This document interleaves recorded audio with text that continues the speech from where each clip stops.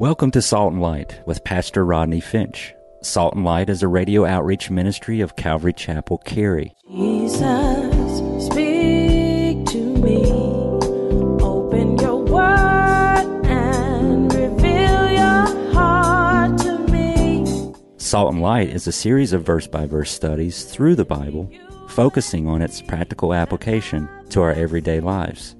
Salt and Light is recorded live at Calvary Chapel, Cary in Apex, North Carolina. Stay tuned. At the end of the program, we will give you information on how to contact us, so be sure to have a pen and paper ready. Today, Pastor Rodney will be teaching from the book of John, chapter 11. So grab your Bibles and follow along. Now with today's teaching, here's Pastor Rodney. I want you to see something, because verse 1 tells us that Bethany is the town of Mary. Right? Luke chapter 10, look at verse 38. If you're looking at verse 38, say, I'm looking at it. And now it happened as they went, he entered a certain village, and a certain woman named Martha welcomed him into her house. Now I find it interesting that verse 1 of John 11 tells us that the town belonged to Mary, but the house belonged to Martha. The town belonged to Mary, the house belonged to Martha. I think this speaks a bit about their personalities. Mary and Martha, y'all know your Bibles, so bear with me. Mary and Martha are sisters. And as sisters, they could not have been more different. That's what I'm looking for. I'm going to say dissimilar, but different. Okay. And it's amazing to me, and for those of you that have more than one child, you know, it's amazing, isn't it, how, like, one woman can have multiple children, like 5 children, and every one of them are different. Y'all know what I'm talking about? They are so different. It's like, who are you? I mean, what family did you come from? Because they're so different. And no different for Mary and Martha. Their personalities couldn't have been more different. Martha was the busy type. Martha is the doer. Martha is the get her done type. Martha is probably one of those list people. Oh, y'all know people like that, the list people. People who live their lives by list. Everything is on schedule. Raise your hand. You know anybody like that, like list people? Everything they do is on the list. It's on a schedule. You know, according to the time and according to this list, we should get out of bed in the morning, which I don't know how they do that. But by this time, we should eat breakfast and pile into the minivan, and by this time, according to the list, dinner should be served, and by this time, the house should be clean. By this time, the kids are doing their homework at this time, and then they're taking their bath according to the list at this time, and then they're going to bed at this time. And don't get me wrong, I'm not hating on you. If you're a list person, more power to you. You do you.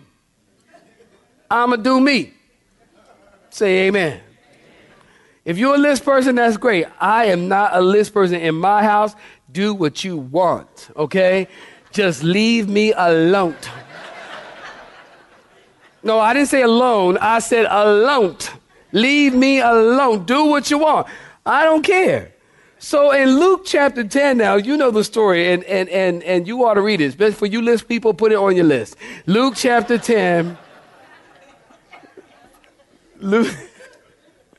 Luke chapter 10, Jesus, you know the story, he comes over for lunch, and Martha is busy getting stuff together, and Mary, her sister, is fellowshipping with Jesus, and she's sitting at the feet of Jesus, fellowshipping, and they're sitting out in the living room yucking it up, and Mary's probably like, Jesus, you are something else. Ah, ha, ha, you a crazy, stop it, you out of this world, you crazy world, you wow.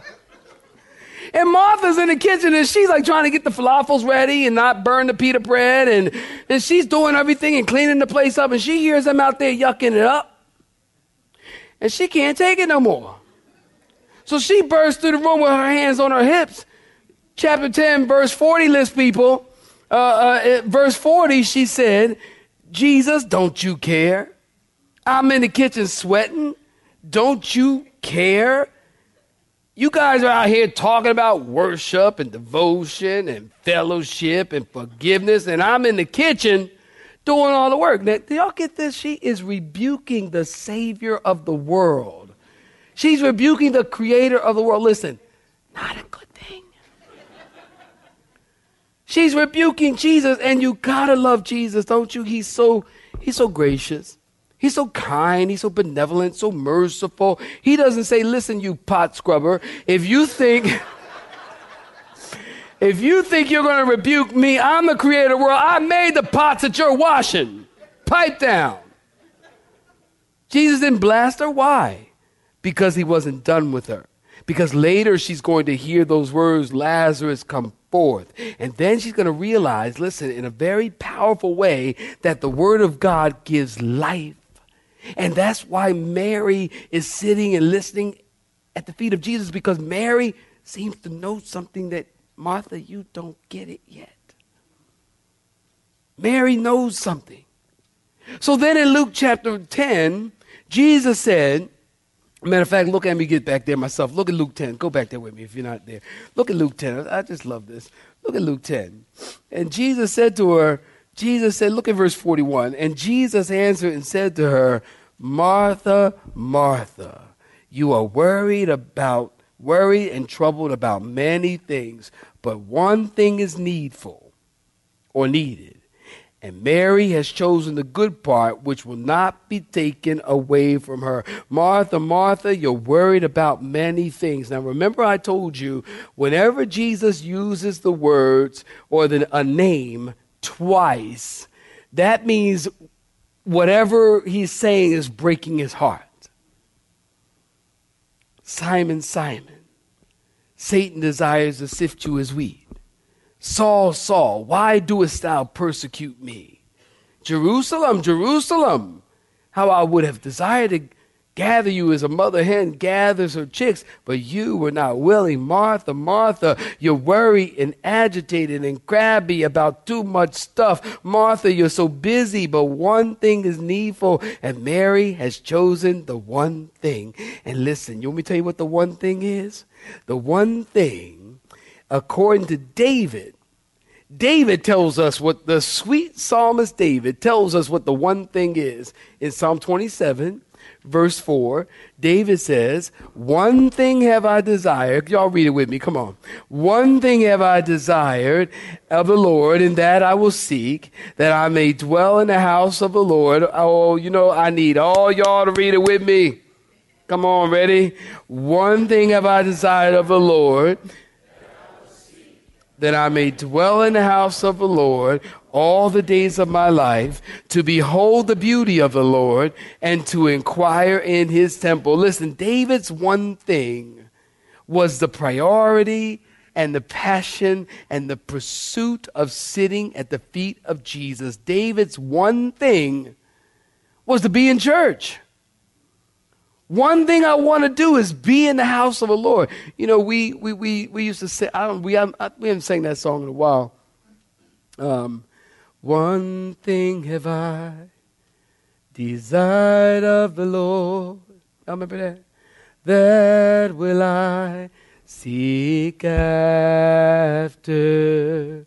that I may dwell in the house of the Lord all the days of my life, to behold the beauty of the Lord, to inquire in his temple, the temple of the Lord, to behold the beauty of the Lord, to inquire in his temple, the temple of the Lord. Right there.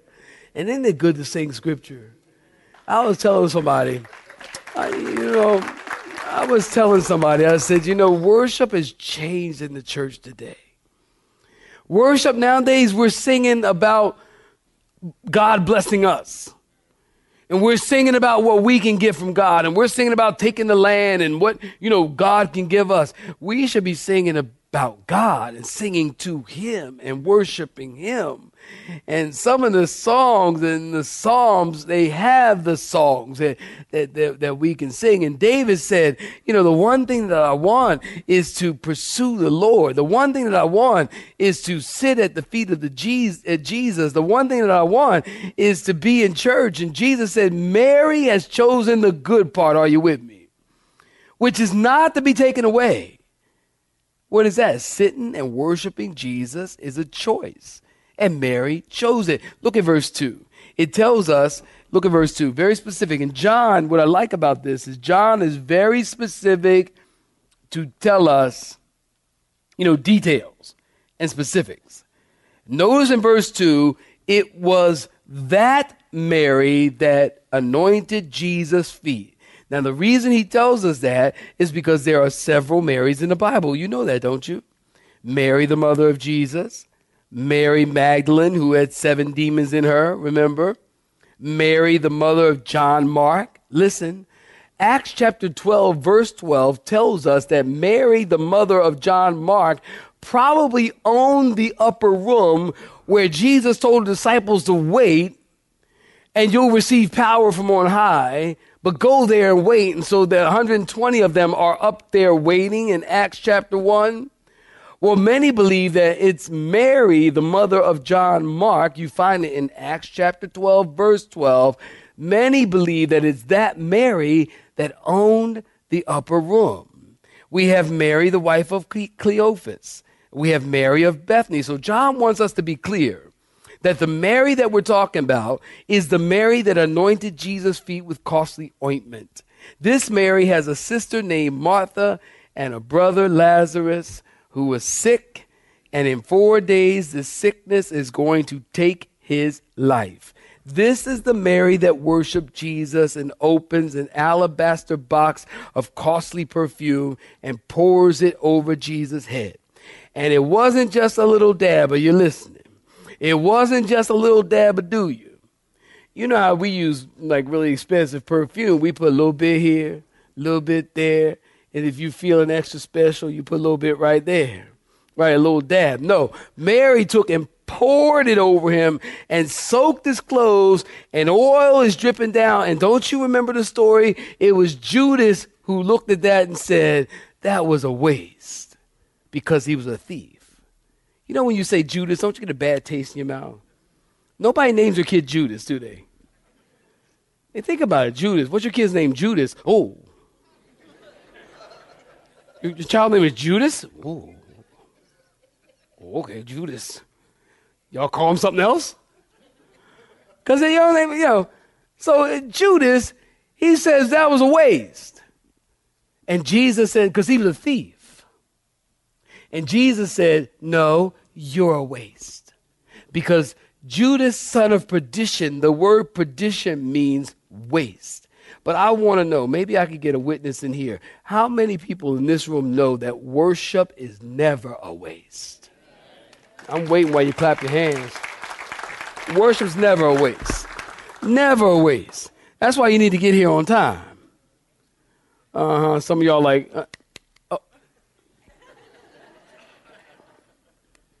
yeah, worship is never a waste. You need to be here. You need to worship because it's important to get your heart right. Worship's never a waste. Mary knelt down. She wiped his feet with her hair, and her hair began to smell like Jesus. If you've been listening to me teach this particular story for the 18 years of this church, you know I always tell you this because I think it's always important. That you will smell like the thing you worship. You will smell like the thing you worship. If you worship Jesus, you will begin to take on the fragrance of Christ. I need the saints to say amen. If you worship Flo Rida, y'all ain't think I knew about all these people, did y'all? Probably like, I ain't think he knew that. Lil Wayne.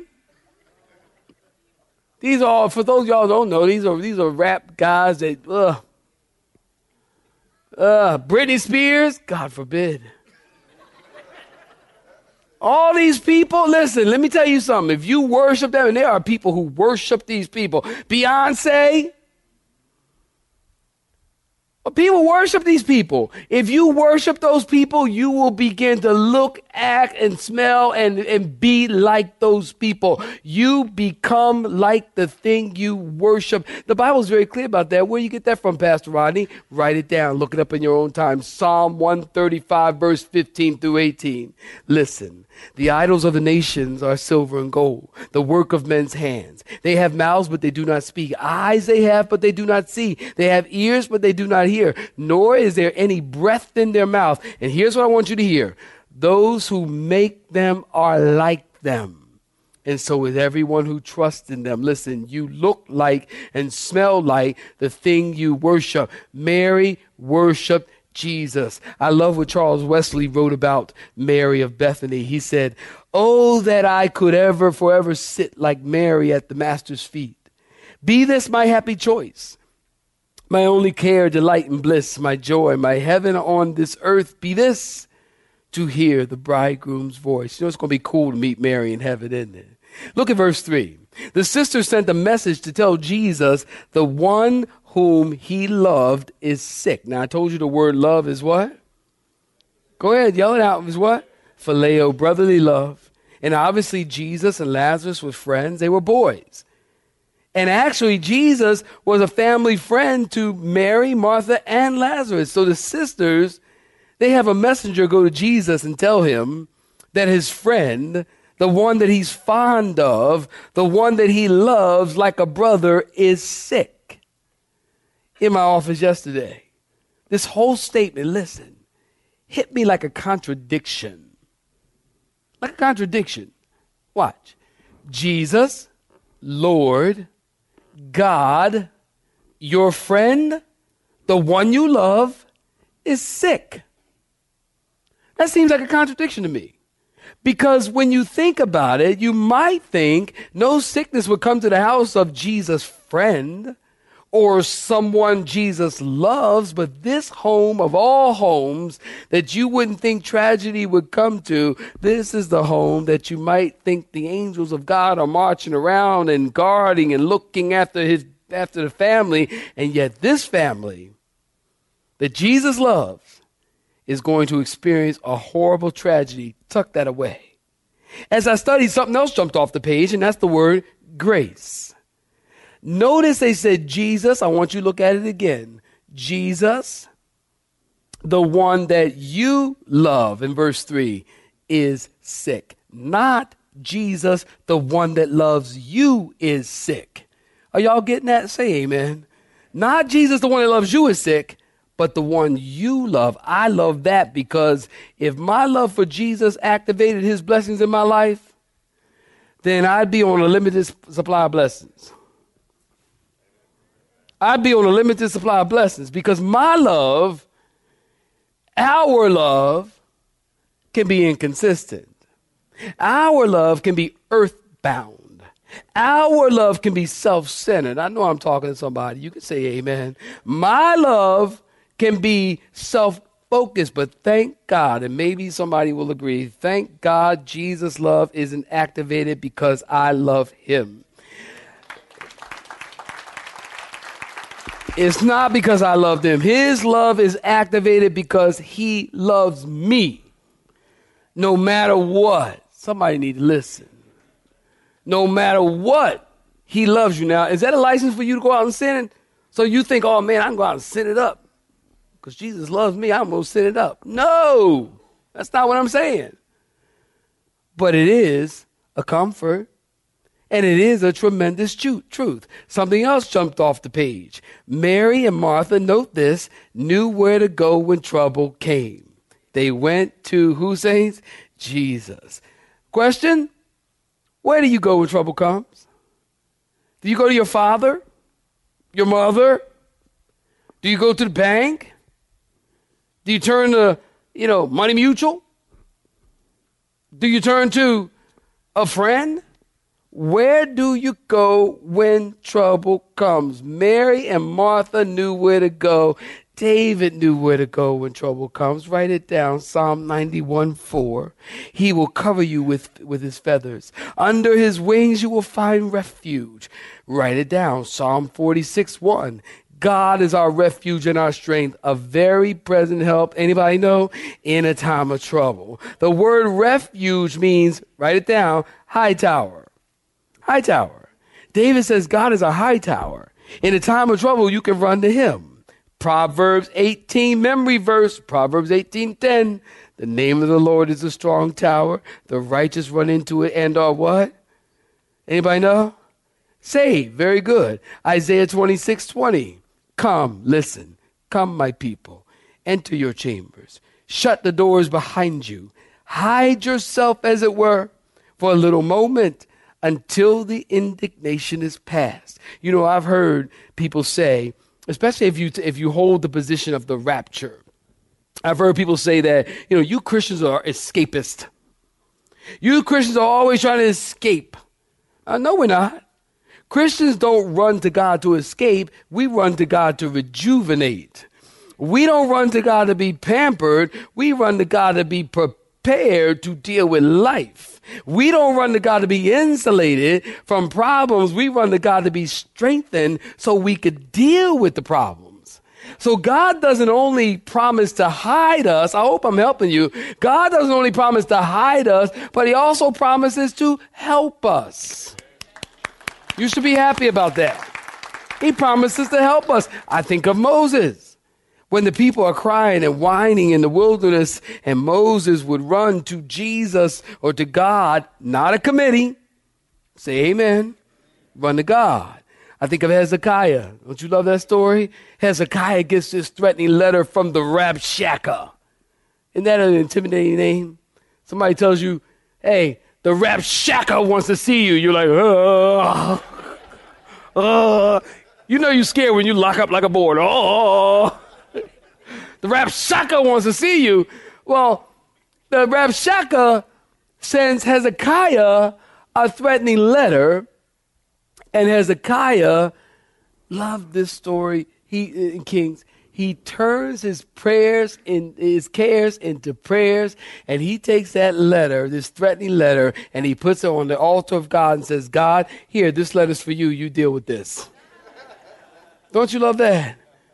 You go to the Lord. Mary and Martha, they send a messenger to Jesus. Notice they didn't describe the problem because they thought all they had to do was to tell Jesus his friend was sick, and that was enough that he would come as quick as possible. Look at verse 4. When Jesus heard this, he said, this sickness is not unto death. Now be careful, saints. Jesus doesn't say he's not going to die. He says it's not unto, anybody know? Death. But for the glory of God, that the Son of God might be glorified. Now, maybe the messenger came running back out of breath and said, Jesus said, this sickness is not unto death. And I'm confident that that put hope in their hearts. Jesus said, Lazarus is sick that God might get the glory. Y'all need to hear me. Lazarus is sick that God might get the glory. In other words, the miracle was intended to reveal the glory of God. So how does that happen? Well, three things. Let me give it to you. Number one, it brings glory to God because it points to the deity of Jesus. Only God can give life. Jesus has been claiming to be God, and now he gives life. Number two, it brings glory to God because it confirmed the faith of the disciples. Because after Lazarus rises from the dead, the disciples' faith took off. And it made them more effective witnesses. Number three, and finally, it brings glory to God because it leads directly to the cross.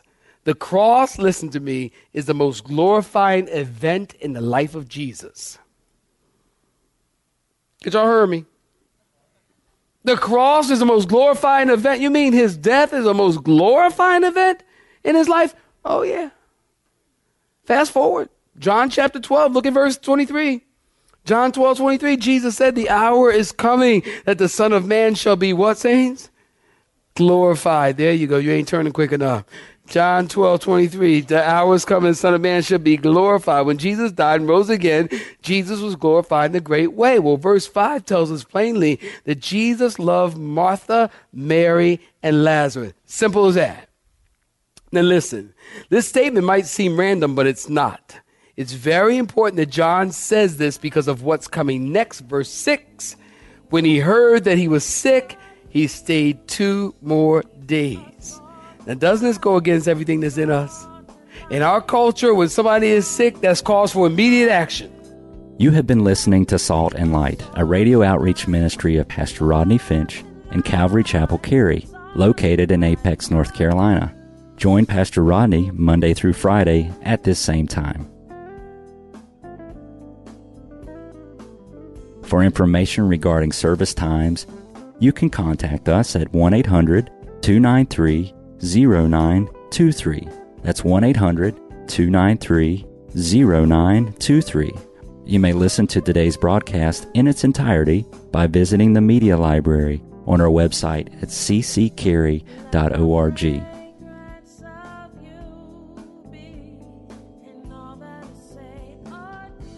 We would like to thank you for tuning in to Salt and Light and pray that you have been blessed. Until next time, may you be salt and light.